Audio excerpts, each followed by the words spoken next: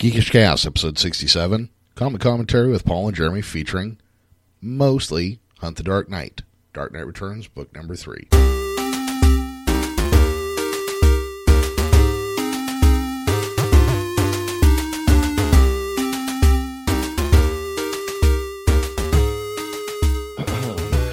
Welcome back to Geekish Cast, comic commentary. My name is Jeremy, and I am geeky, and I am joined by Paul Vieira, the one and only. What's up, Paul? What's going on, Jeremy?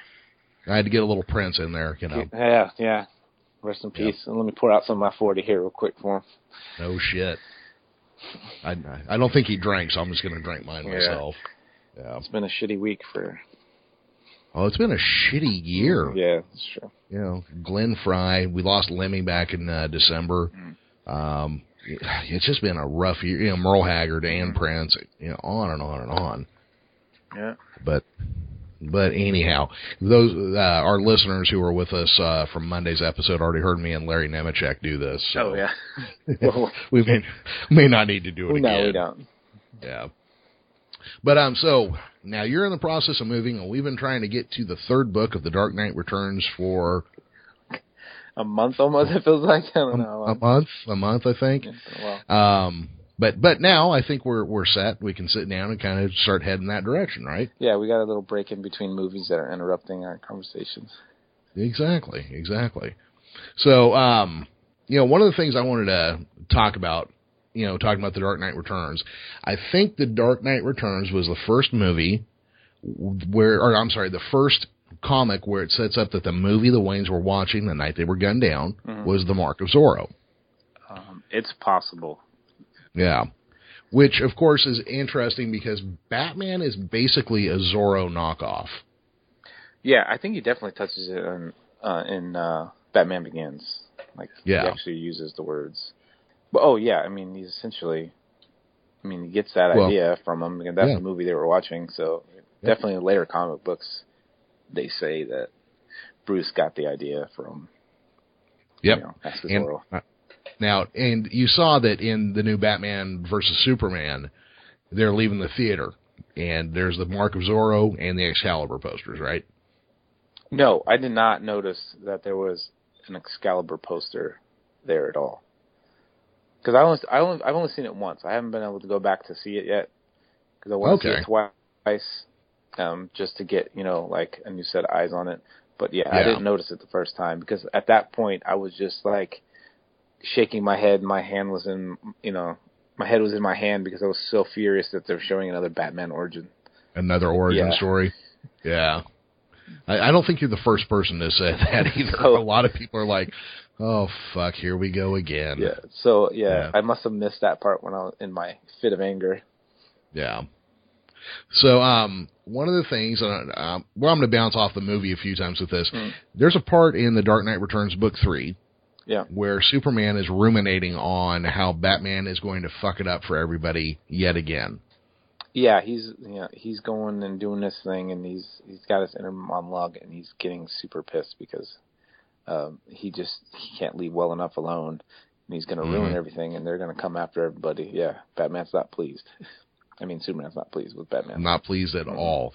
And in his thoughts about it, he's thinking to a point where at some trial, Batman said that, yes, we're criminals. We've always been criminals. Yeah. Yeah, he like laughs in the face of the Senate hearing or whatever. He's like, we've always been criminals. Yeah. And which is not wrong. Vigilantism is essentially a crime. Yeah, it's a crime. Yeah. It absolutely is a crime. I mean, taking the law into your own hands. Almost never. What's that old saying that Gandhi used? An eye for an eye leaves the whole world blind. Yeah. Yeah. So the thing I was thinking about is that before, we know Superman's motives in going after Batman. He's been ordered to do so. Yeah, I mean, he gives him his little, warning in the film, and in you're talking in the comic. Yeah. Like he's been ordered. So he basically, Reagan's like, doesn't want to cause a fuss, so Batman's like, I'll talk to him. Or Superman's like, I'll talk to Batman. And they do in the scene, in issue number 3, he goes and talks to him. And he's like, one of these days, someone's going to tell me to stop you. And Batman says, may the best man win. Mm-hmm. So, yeah, he tells him, I'm going to have to come after you if you don't knock this crap off. And Batman is not at all threatened by this at all. He's like, bring it, essentially.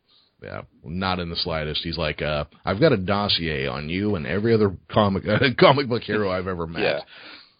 I can handle all of you. He's not scared. Yeah. So what this had me thinking about, and we've all seen it in a few places now, or most of us have. So in Batman vs. Superman, there is the Excalibur poster on the movie theater next to the Mark of Zorro. Mm-hmm. And when I saw it, I thought, well, there must be something to that, but I didn't think about it again, and that was that. And then recently I have seen where people are writing about the fight between Lancelot and King Arthur is a mirror of the fight between Batman and Superman. Now, I don't know when the last time you watched that movie was. It's been a while. I love that movie, though, by the way. Yeah. It's been a while, but why don't you hit the high points? Sure thing. And, well, you know, I'll do a couple simple ones real quick. We'll go to the Kryptonite Spear. When Batman is setting up for the fight, he plunges the Kryptonite Spear into the ground, into the concrete, into stone. Holy crap! If we need to get really hit in the fucking face with it, there it is. He drives the Kryptonite Spear into stone, setting up the fight as he's preparing for the place.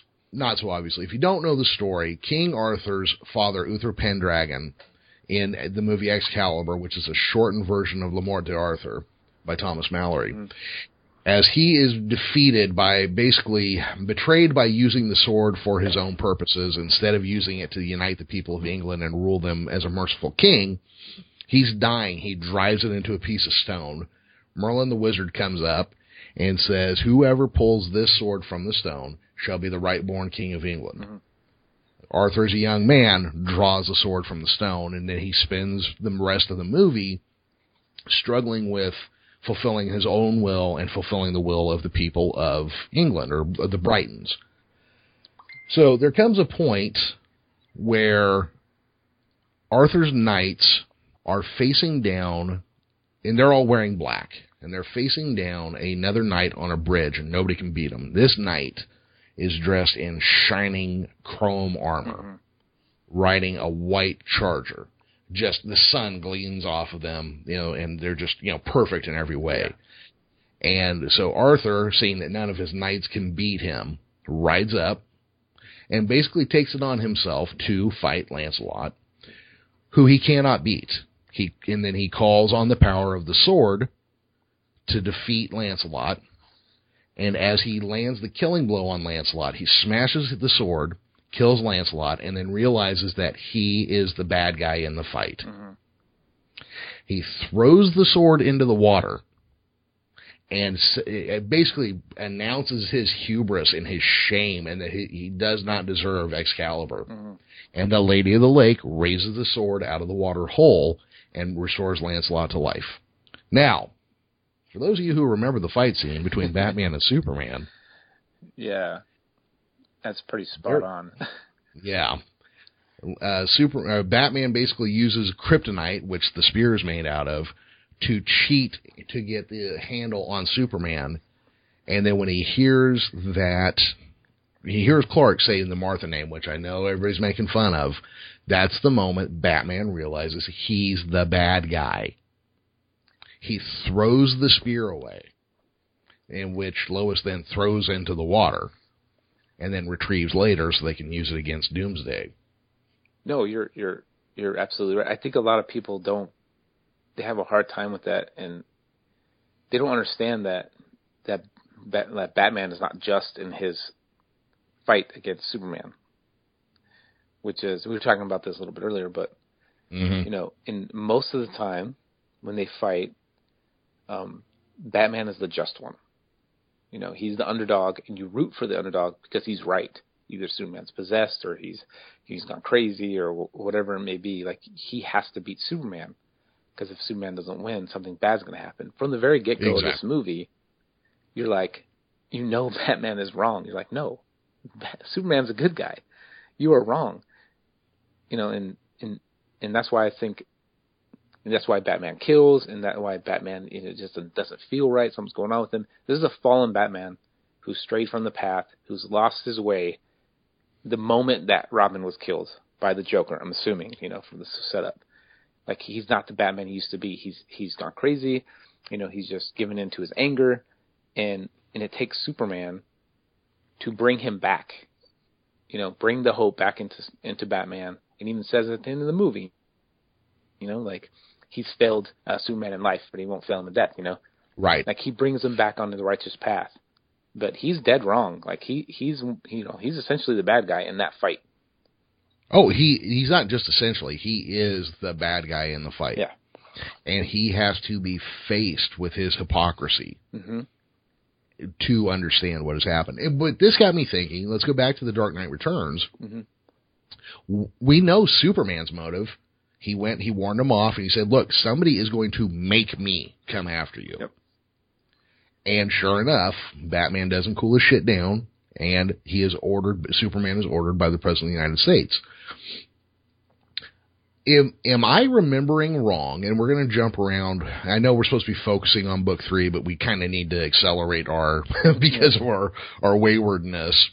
Am I wrong? Did Batman just want to fight Superman to prove that he could fight Superman? A little bit is that I know he's expecting it's going to happen, but he's not expecting it to happen so quick. Like in the beginning of the issue where he's fighting Bruno, our awesome Nazi girl with her Schwass nipples. Her Schwass nipples. Superman finally is starting to make himself known, and he's just like, no, not now. He doesn't want to have to deal with Superman right away, but he knows this coming. Mm-hmm. But there's a little bit of he does not like who Superman has turned into. Right, a lapdog of the man, basically. Because Batman is very, anti-authoritative at this point. Mm-hmm. And so I think Batman wants to go back to where it was before, where they were heroes, and doing the right thing. And he thinks Superman is totally, stands against that.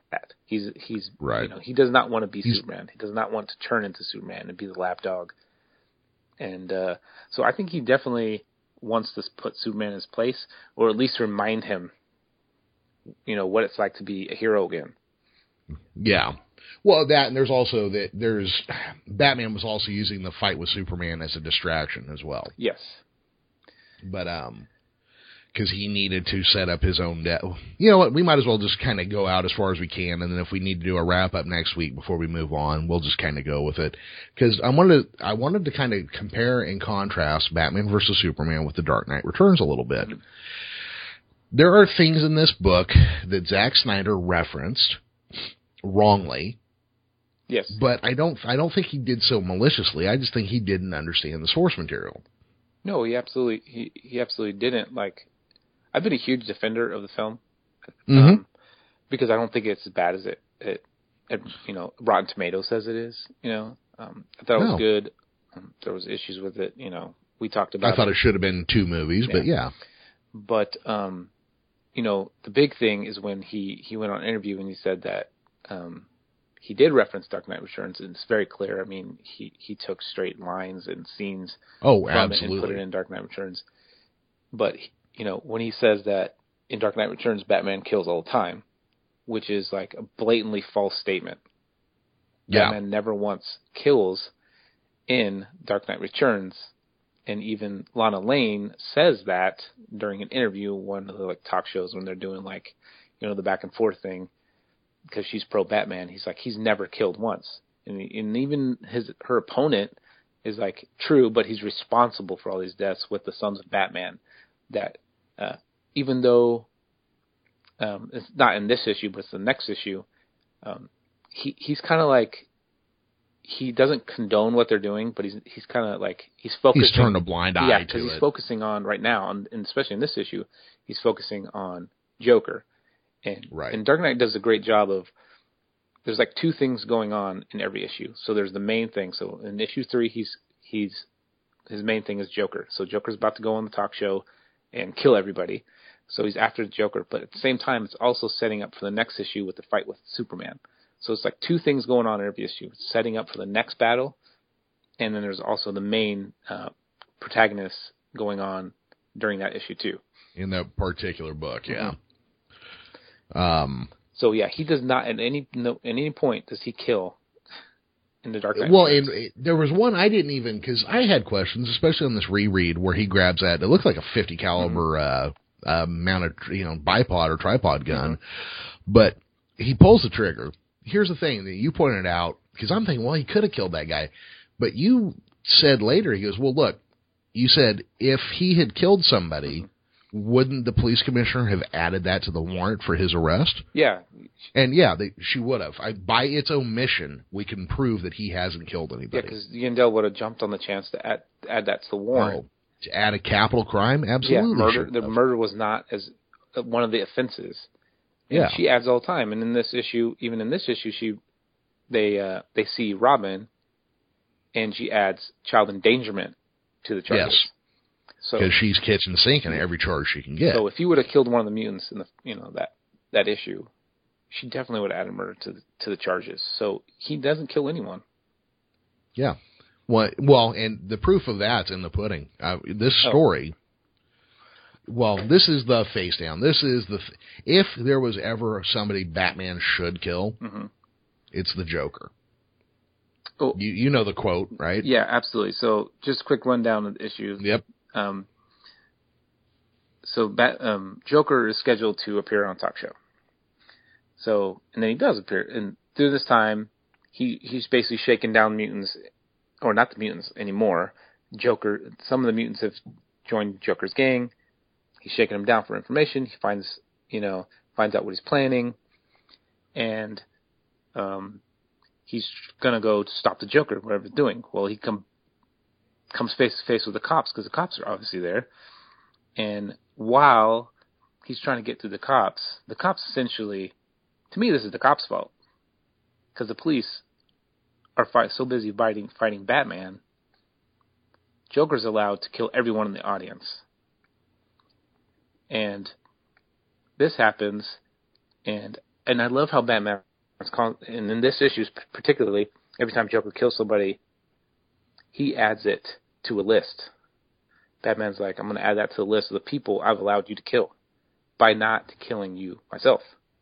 Yeah. So even he knows that maybe there's like some inner turmoil in a battle that maybe he should have killed the Joker, because every time Joker kills, he blames himself.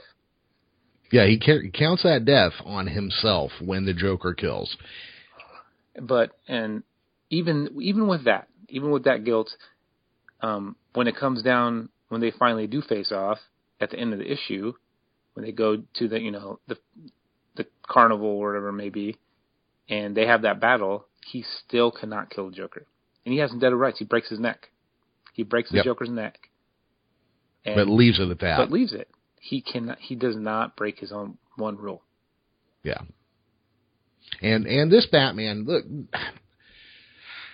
we need to set up a little bit. This is not the traditional Batman at this point. The Batman in the comics at this point wouldn't just kick a mugger and break his spine. This Batman will. Yeah. Oh, yeah. And he did in the first book.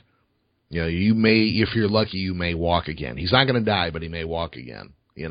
Yeah, this Batman is a little bit more ruthless. This Batman would brand people. Yes. Like he did in the movie. So he's crossing a lot more lines than the traditional Batman, but he still is not going to kill.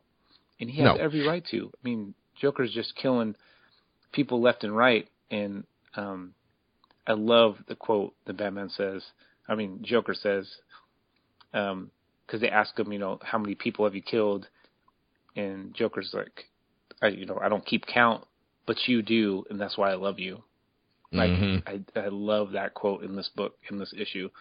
Because Joker is all about the theatrics, he if it's not for the world to see, he's not going to do it, and he loves that Batman, the whole thing with Batman.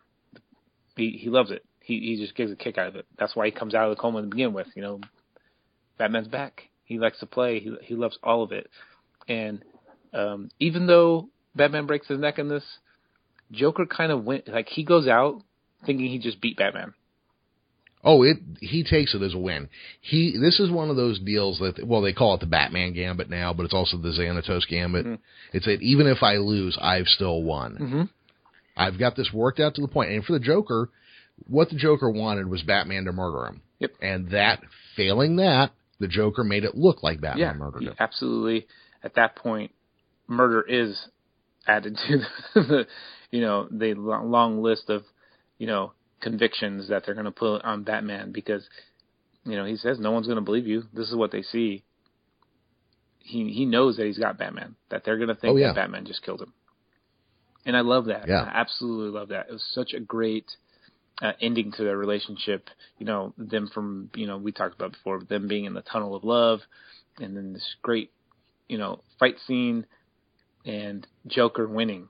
They both win, essentially. Like, it's like a draw. Yeah. And I absolutely love that. His greatest enemy, and it ends essentially in a draw.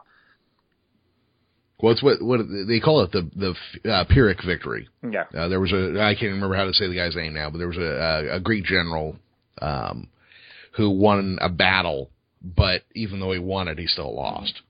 But you know what? Yeah, Batman gets out with his life. I'd still say the Joker won. Oh yeah, he. How many more bodies go on that body count? I mean, because the Joker's shooting kids at the point where they're at the fair. Yeah, dude. The Joker is so awesome in this. He just does not give two shits. He just kills all these kids, give them the cotton candy, and just shooting random people. I mean, I love the Joker in this. He just does not. Mm-hmm. He there's absolutely no remorse. He's a total psychopath, and he essentially did win because, if this did not go down the way it did, would Batman fake his death and go into hiding in the next issue? No, this is probably the catalyst of that. Absolutely. I'm not going to say partially. This is the catalyst of that decision. There's no way he's going to get out of this. Yeah. Gordon officially in this issue, he goes to the banquet and officially, introduces, Ian Dell as the new commissioner, and Dell is not going to have Batman's back in any way, shape, or form. He has no backup in the police department anymore. He's not getting out of this. Like, they're never going to stop until they arrest Batman. He's essentially forced to fake his own death or go into hiding because Joker made them believe, set up a scene where everyone think he just murdered him. Yes. So if it wasn't for, he killed the Batman.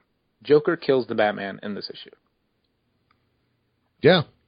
In the long and the fully fleshed out. Yeah, you're right.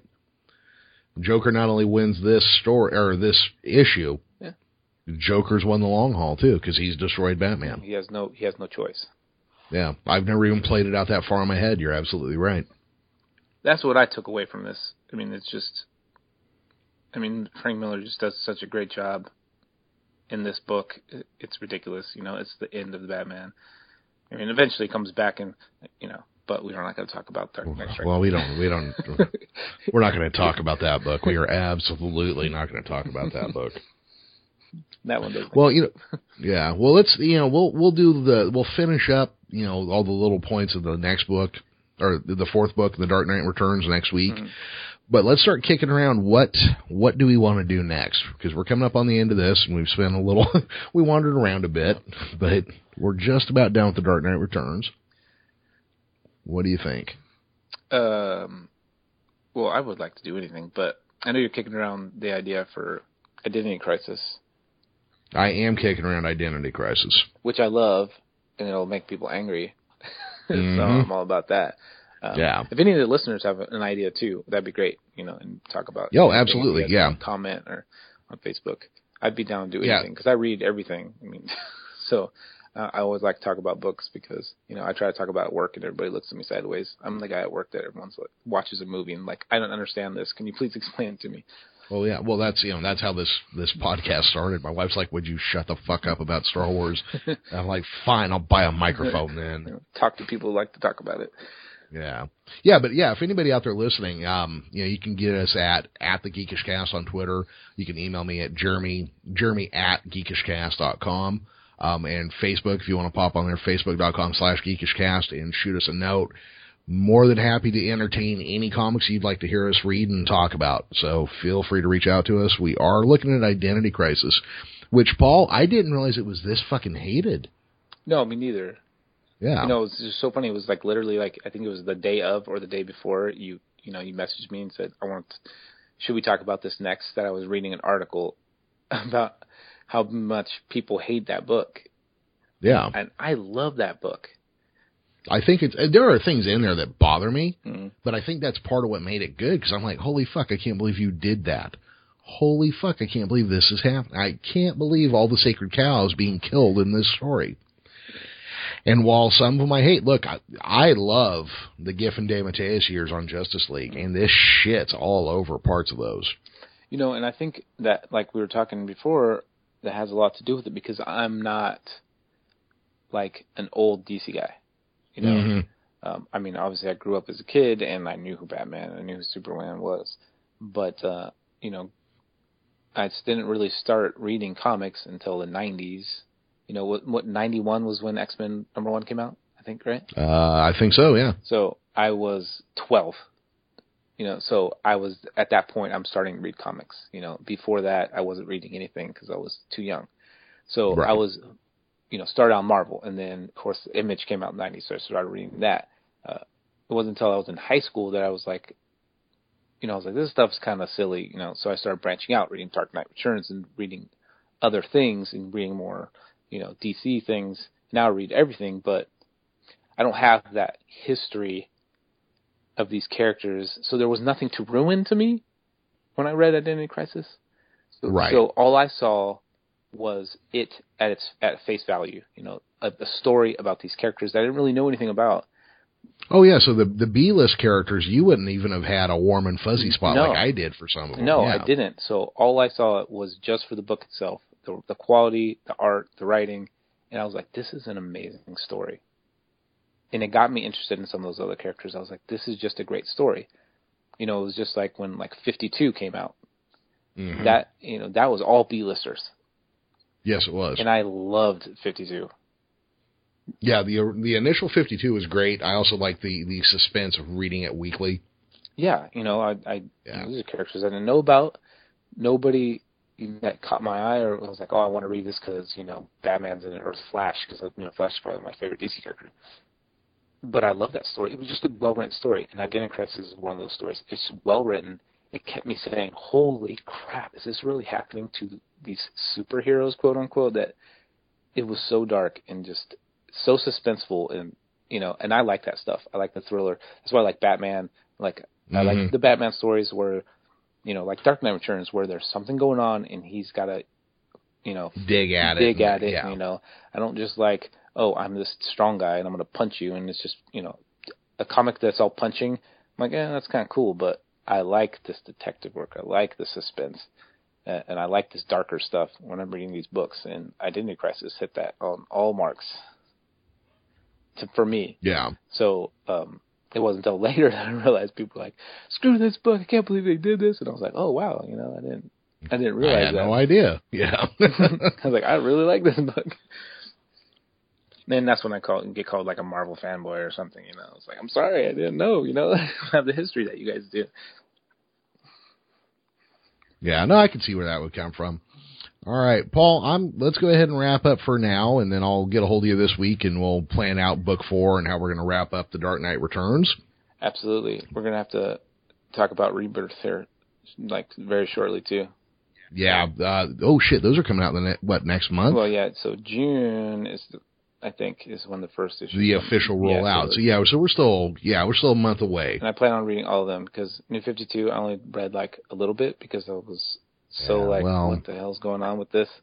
I think my son's read more than I have. I applaud people for trying new things, but when you try new things and it sucks and you just go, nope, we're going with it. Oh, no, it doesn't suck. You're all wrong. So yeah, I plan on reading every single issue of Rebirth. So when that happens, we can at least talk about, all right, this is the whole lineup. These are the team, the creative teams, and we can talk about that too. And hopefully it goes back on track. Well, I just want it to feel like a DC universe that I know. And I think that is the whole goal of this. So we'll see if it is the case. Even though it's not a reboot, it's just a continuation of New 52 with those old themes coming back. Yeah, that's fine. They can thread it back in. I don't care about that so much. Yeah, but it's supposed to feel like it was pre, Flashpoint. Yeah. Well, cool. All right, Paul. You know what? I should probably set you up with a GeekishCast email address, huh? That's fine. Yeah, I'm down. Yeah. So we'll do that. So everybody, thank you for joining us. We are findable on the web at geekishcast.com. You can find us on Facebook at facebook.com/geekishcast, and I tweet from @thegeekishcast. Paul, thank you for coming in. No problem, man. Anytime. All right. I'll talk to you in a few days. All right.